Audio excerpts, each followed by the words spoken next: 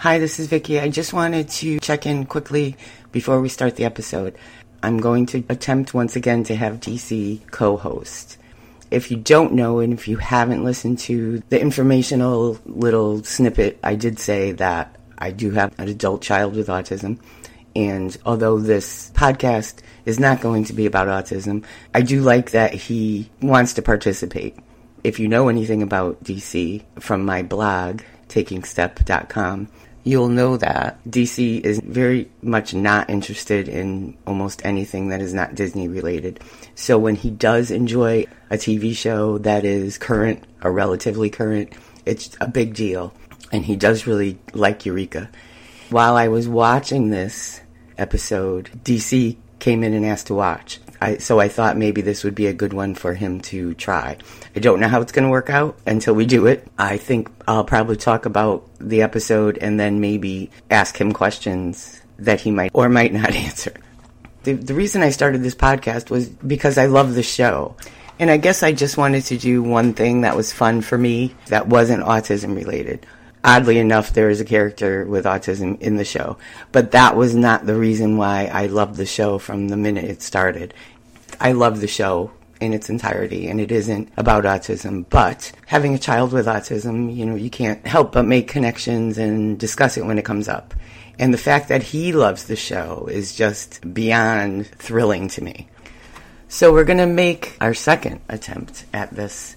Coincidentally, the first time I tried this with DC was the third episode of the first season. So here we are in the third episode of the second season. Maybe that's going to be a thing. So wish us luck. Hi, you're listening to... Yeah, it can't be good! A rewatch podcast of the sci-fi original series Eureka. Let's get started! Here's Doug with the iTunes synopsis. Season 2, Episode 3, Unpredictable. As Jack Carter plans a surprise party for Zoe's 16th birthday, his ex-wife and Zoe's mom, Dr. Abby Carter, strides into his office. She reminds Jack that they made a deal. Zoe could live with Jack for 1 year, after which she would return to live with Abby.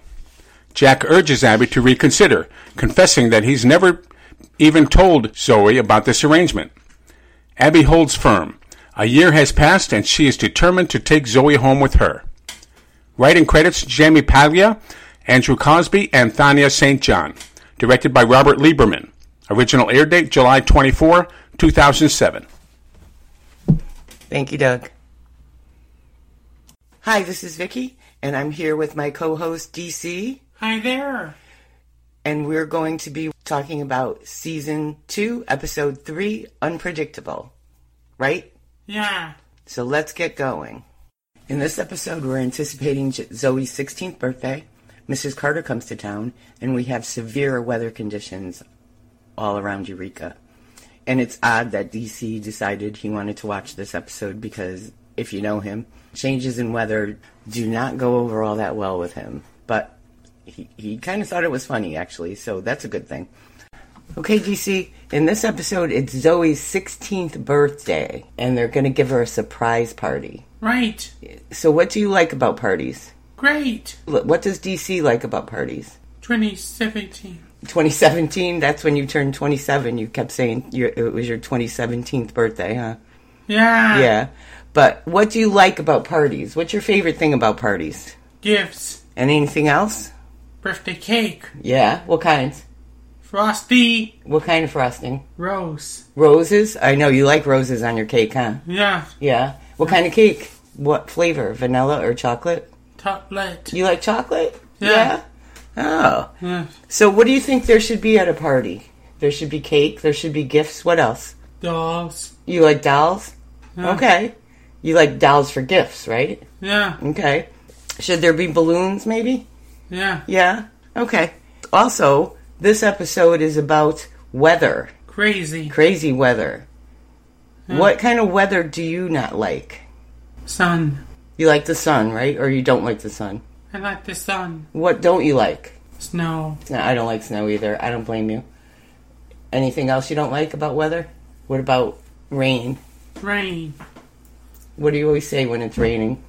Thunder. You don't like thunder, I know. What do you always do when it thunders? The power's out. You're always afraid of the power going out. What do you always do when it thunders? Stay safe. You're supposed to stay safe. What does DC do when it thunder and lightning's out? Go to the cellar. You like to go to the cellar, huh? Huh? And what do you do in the cellar? There's an iPod. You bring your iPod and do what? Sit in the chair. And watch. Watch. Watch Myth. watch Labyrinth? Huh? When it's thunder and lightning, you like to watch Labyrinth? Huh? Oh. But you like to watch it, don't you? Yeah. Even though it makes you nervous, Yeah. you feel better when you're watching it. Yeah. So you make Mom go down to the cellar with you, huh? Yeah. And we open the garage door Yeah. and you watch the storm, right? Right. Okay. This is the first appearance of Zoe's best friend, Pilar. Dad! Hey, Sheriff. Oh, Pilar, just so you know, Zoe already has plans for her birthday. Bummer. Yeah, bummer. Okay, enough mortification. Have a great day.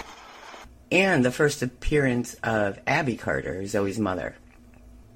When Jack drops Zoe off at school after discussing her 16th birthday, he runs into Kevin and Allison. Kevin has autism. Adizam. Right. Yes. And Kevin seems to be making a lot of progress. And Allison even says he's been different lately. But she seems concerned. And you may think that's odd. As a parent with a child with autism, when things change, even for the good, the first thing you do is worry. Something's going on. I mean, we want progress. We all want progress. But when it comes that quickly, you think there's some other issue going on. Not to get into too much, but the day before my son had his first seizure, he was very communicative, talking in complete sentences, saying things that he wouldn't normally say. Not bad things. They were good things. It was odd. And so now, when he makes any type of progress, my first concern is he's ready to have a seizure. So I can understand her apprehension. She looks a little apprehensive about his progress and how he's been different. But anyway, Carter finally asks her for coffee, and you could tell by the way he asks her, she understood completely what he meant, that it was a date. Unfortunately, she had to go to a meeting and had to decline, but she did say, ask me again. So she left the door open, which was good progress. When Carter gets back to his office, Joe is waiting for him because it's been 6 months since he apparently told her that he would call Washington and see if he can get her some sort of promotion, even though there is really not any kind of position between her and him. And of course, Carter being Carter hasn't done that. Joe is a little bit upset. In the meantime, the weather keeps changing and changing. What's happening with the weather? Crazy. It is, huh? Yeah. We wouldn't like that, would we? No. No. Power's out. Oh, we don't like that either, do we? The lights go out, and we hear a voice calling Jack. When the lights come back on, we see it's Abby, Jack's ex-wife, who's come to town for Zoe's 16th birthday. Who's that lady? Jack's mother. It's Zoe's mother, huh? Yeah. She's pretty? Yeah. Yeah, she's kind of pretty, huh? Yeah.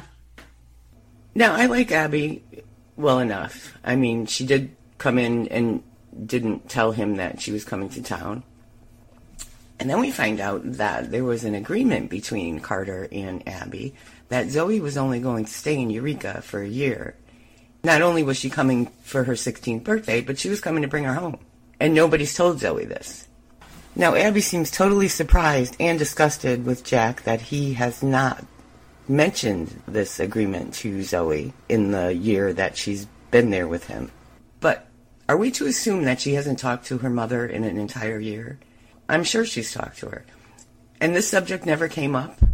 Abby seems to think that Jack had already told her, so why would the subject never come up if Zoe and Abby were talking throughout this year?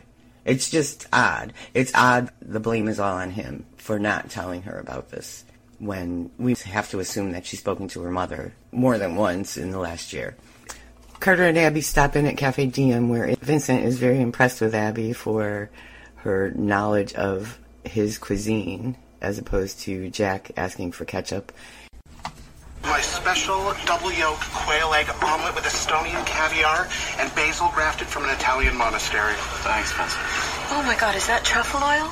Yes. Finally, a refined palate. The last time I served it to him, he asked for ketchup. On the house. Oh. Except for the muffin. Do you know who that is? His name in this show is Vincent.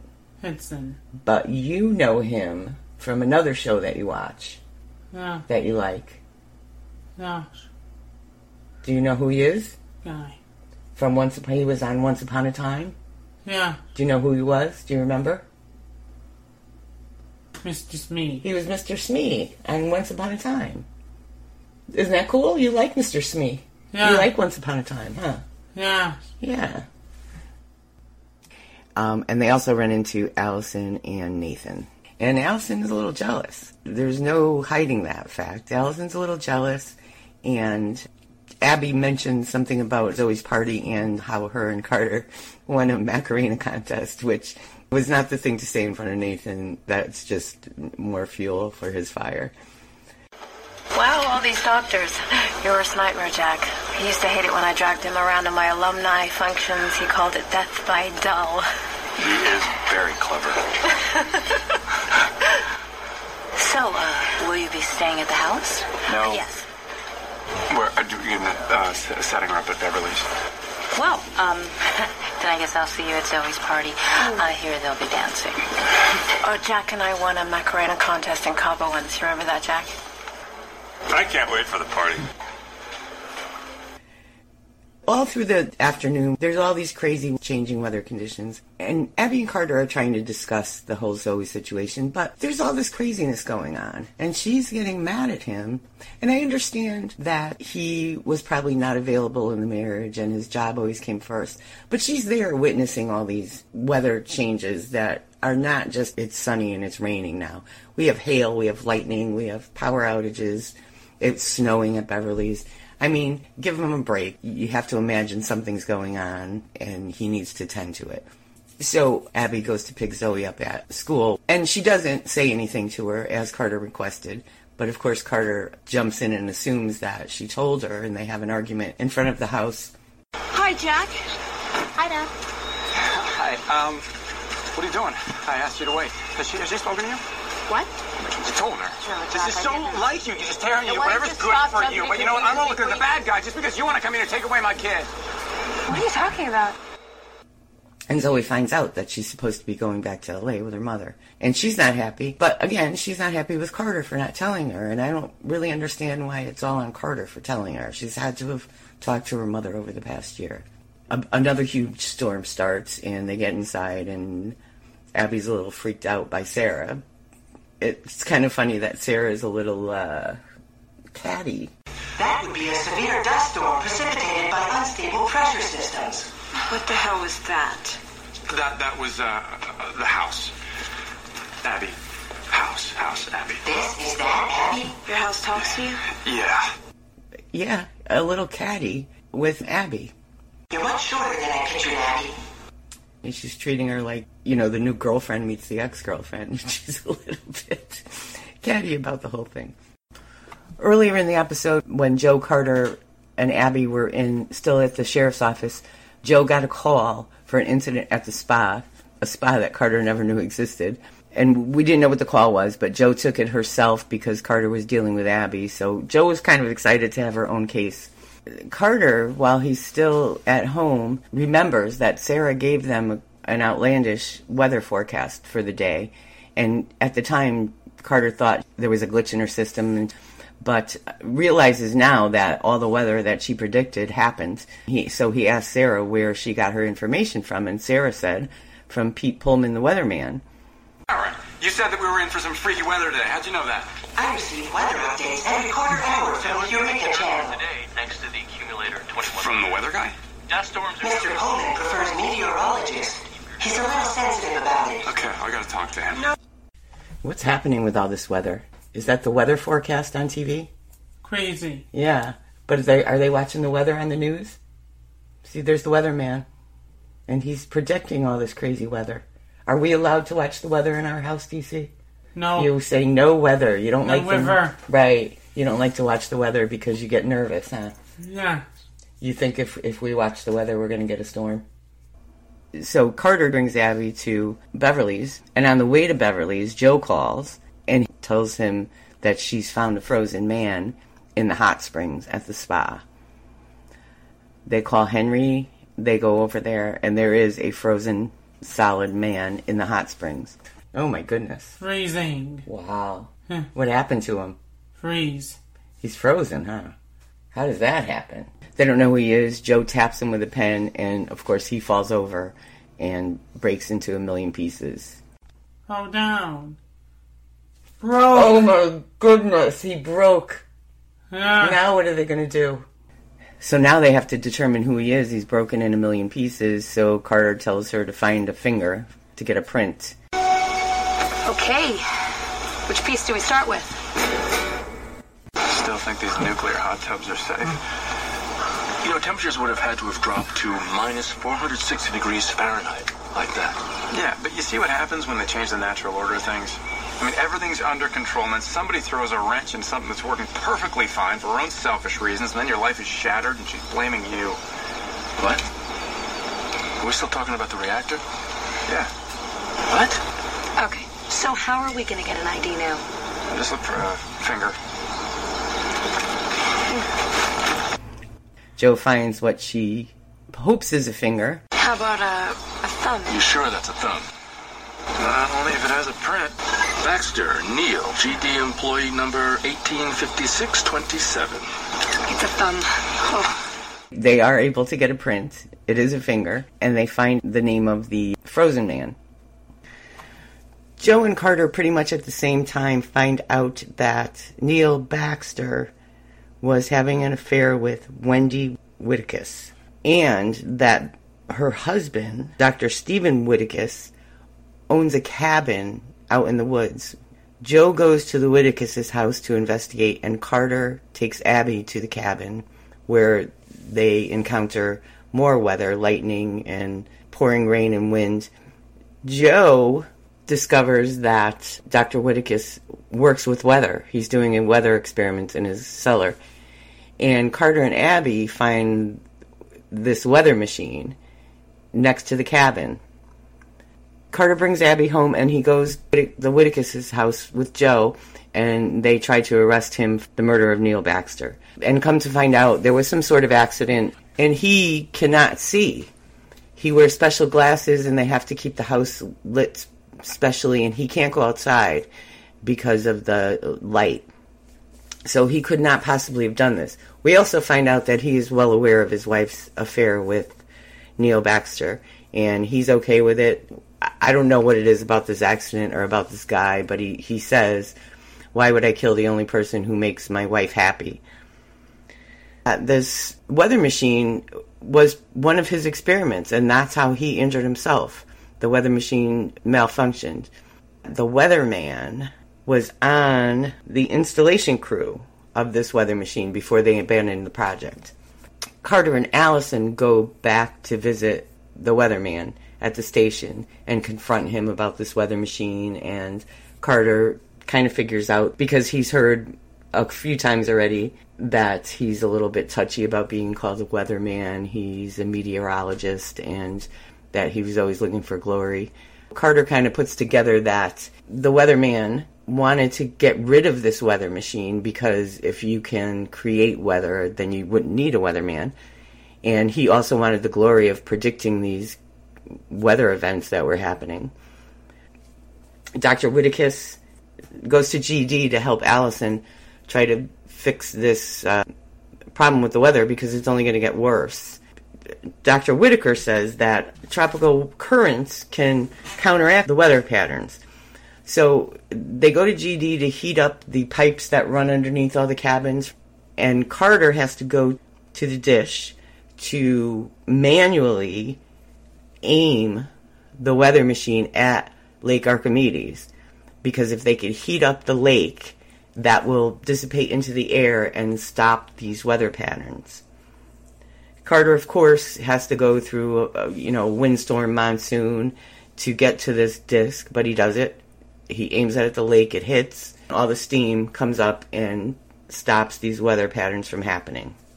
Just to go back, listening to Henry translate for Carter when Dr. Whittakus was explaining this weather machine. It is an incredibly dangerous confluence of meteorological events.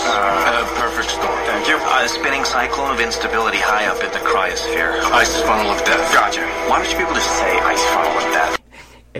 That was kind of funny, how Henry always has to translate, and now he doesn't even really wait for Carter to ask, he just translates for him immediately. The other things that were going on in this episode, other than the weather, Henry is in therapy with Beverly, and he's trying to get approved to work at GD again in Kim's lab. Allison gets an anonymous email about KB201, and she opens it, and it's all information about Kevin. It says the file was opened in 2001, and this is supposed to be about 2006, 2007. You don't get to see the whole report, but the report was signed by Nathan Stark, and it does say that Kevin has a connection to the artifact. So why in 2001 did they know that? Or did they know that in 2001? Is it possible that this report that she's seeing that's signed by Nathan is a recent addition to the file that was opened in 2001? I'm wondering why there was a file opened in 2001. Did they know he was connected to the artifact in 2001? And I think I had this discussion the first episode of this season with Skip. So did Nathan know way back then that Kevin was connected to the artifact? And if not, why do they have a file on Kevin? In the report that Nathan wrote, it does say he has a connection to the artifact. We don't know if this was a more recent report that he wrote. It says the file was open in 2001, and maybe this report was written by Nathan recently because of his contact with the artifact. So Allison decides that she's going to override Beverly, and she is going to give Henry the approval to come back to work. I think maybe in another few weeks. I'm afraid I can't wait that long. Henry's in a fragile state of mind, Allison. He's not ready. I'd like to help you out, but I have to put him first. I'm afraid in good conscience I can't sign off on this. All right, then I'll do it myself.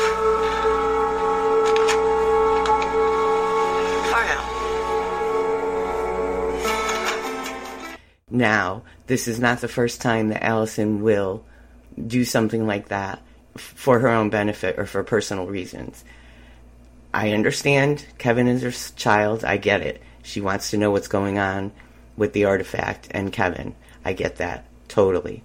But she also is now compromising the safety of Global Dynamics because Henry is supposed to be in therapy to make sure that he is of sound mind. He just lost Kim.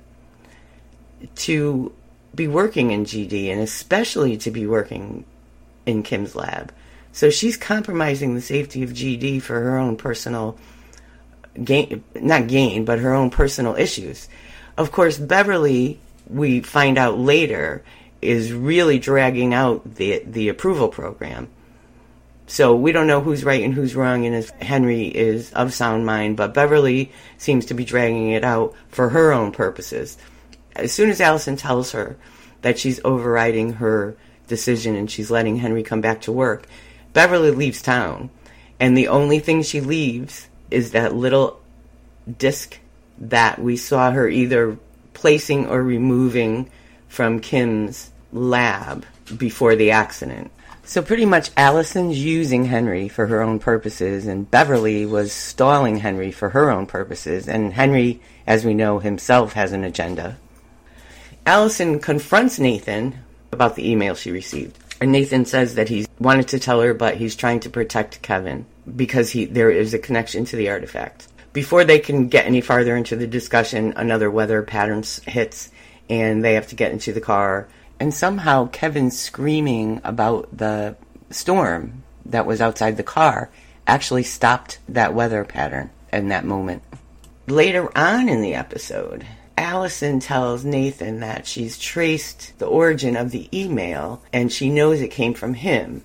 So he's telling her that he wanted her to know Kevin is connected to the artifact and we have to protect him.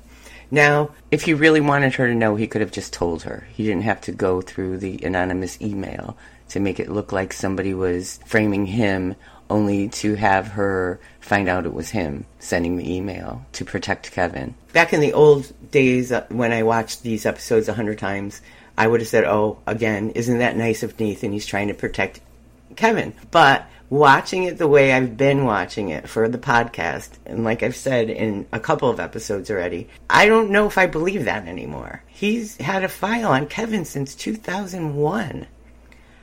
There is something up with this guy. And I do not believe for a minute that if he did not want her to know that he sent the email, that he could not have masked it so she couldn't trace it. He did it that way because he knew she would try to trace it, and he knew that she would be able to. And it makes him look like a great guy again. Like I said, my opinion of Nathan has changed a little bit while doing this podcast.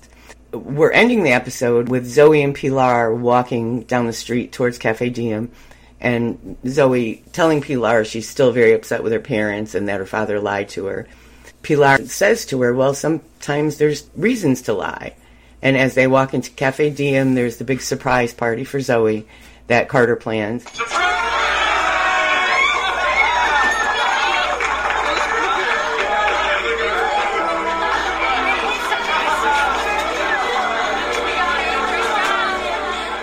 And all of the towns there. She was surprised?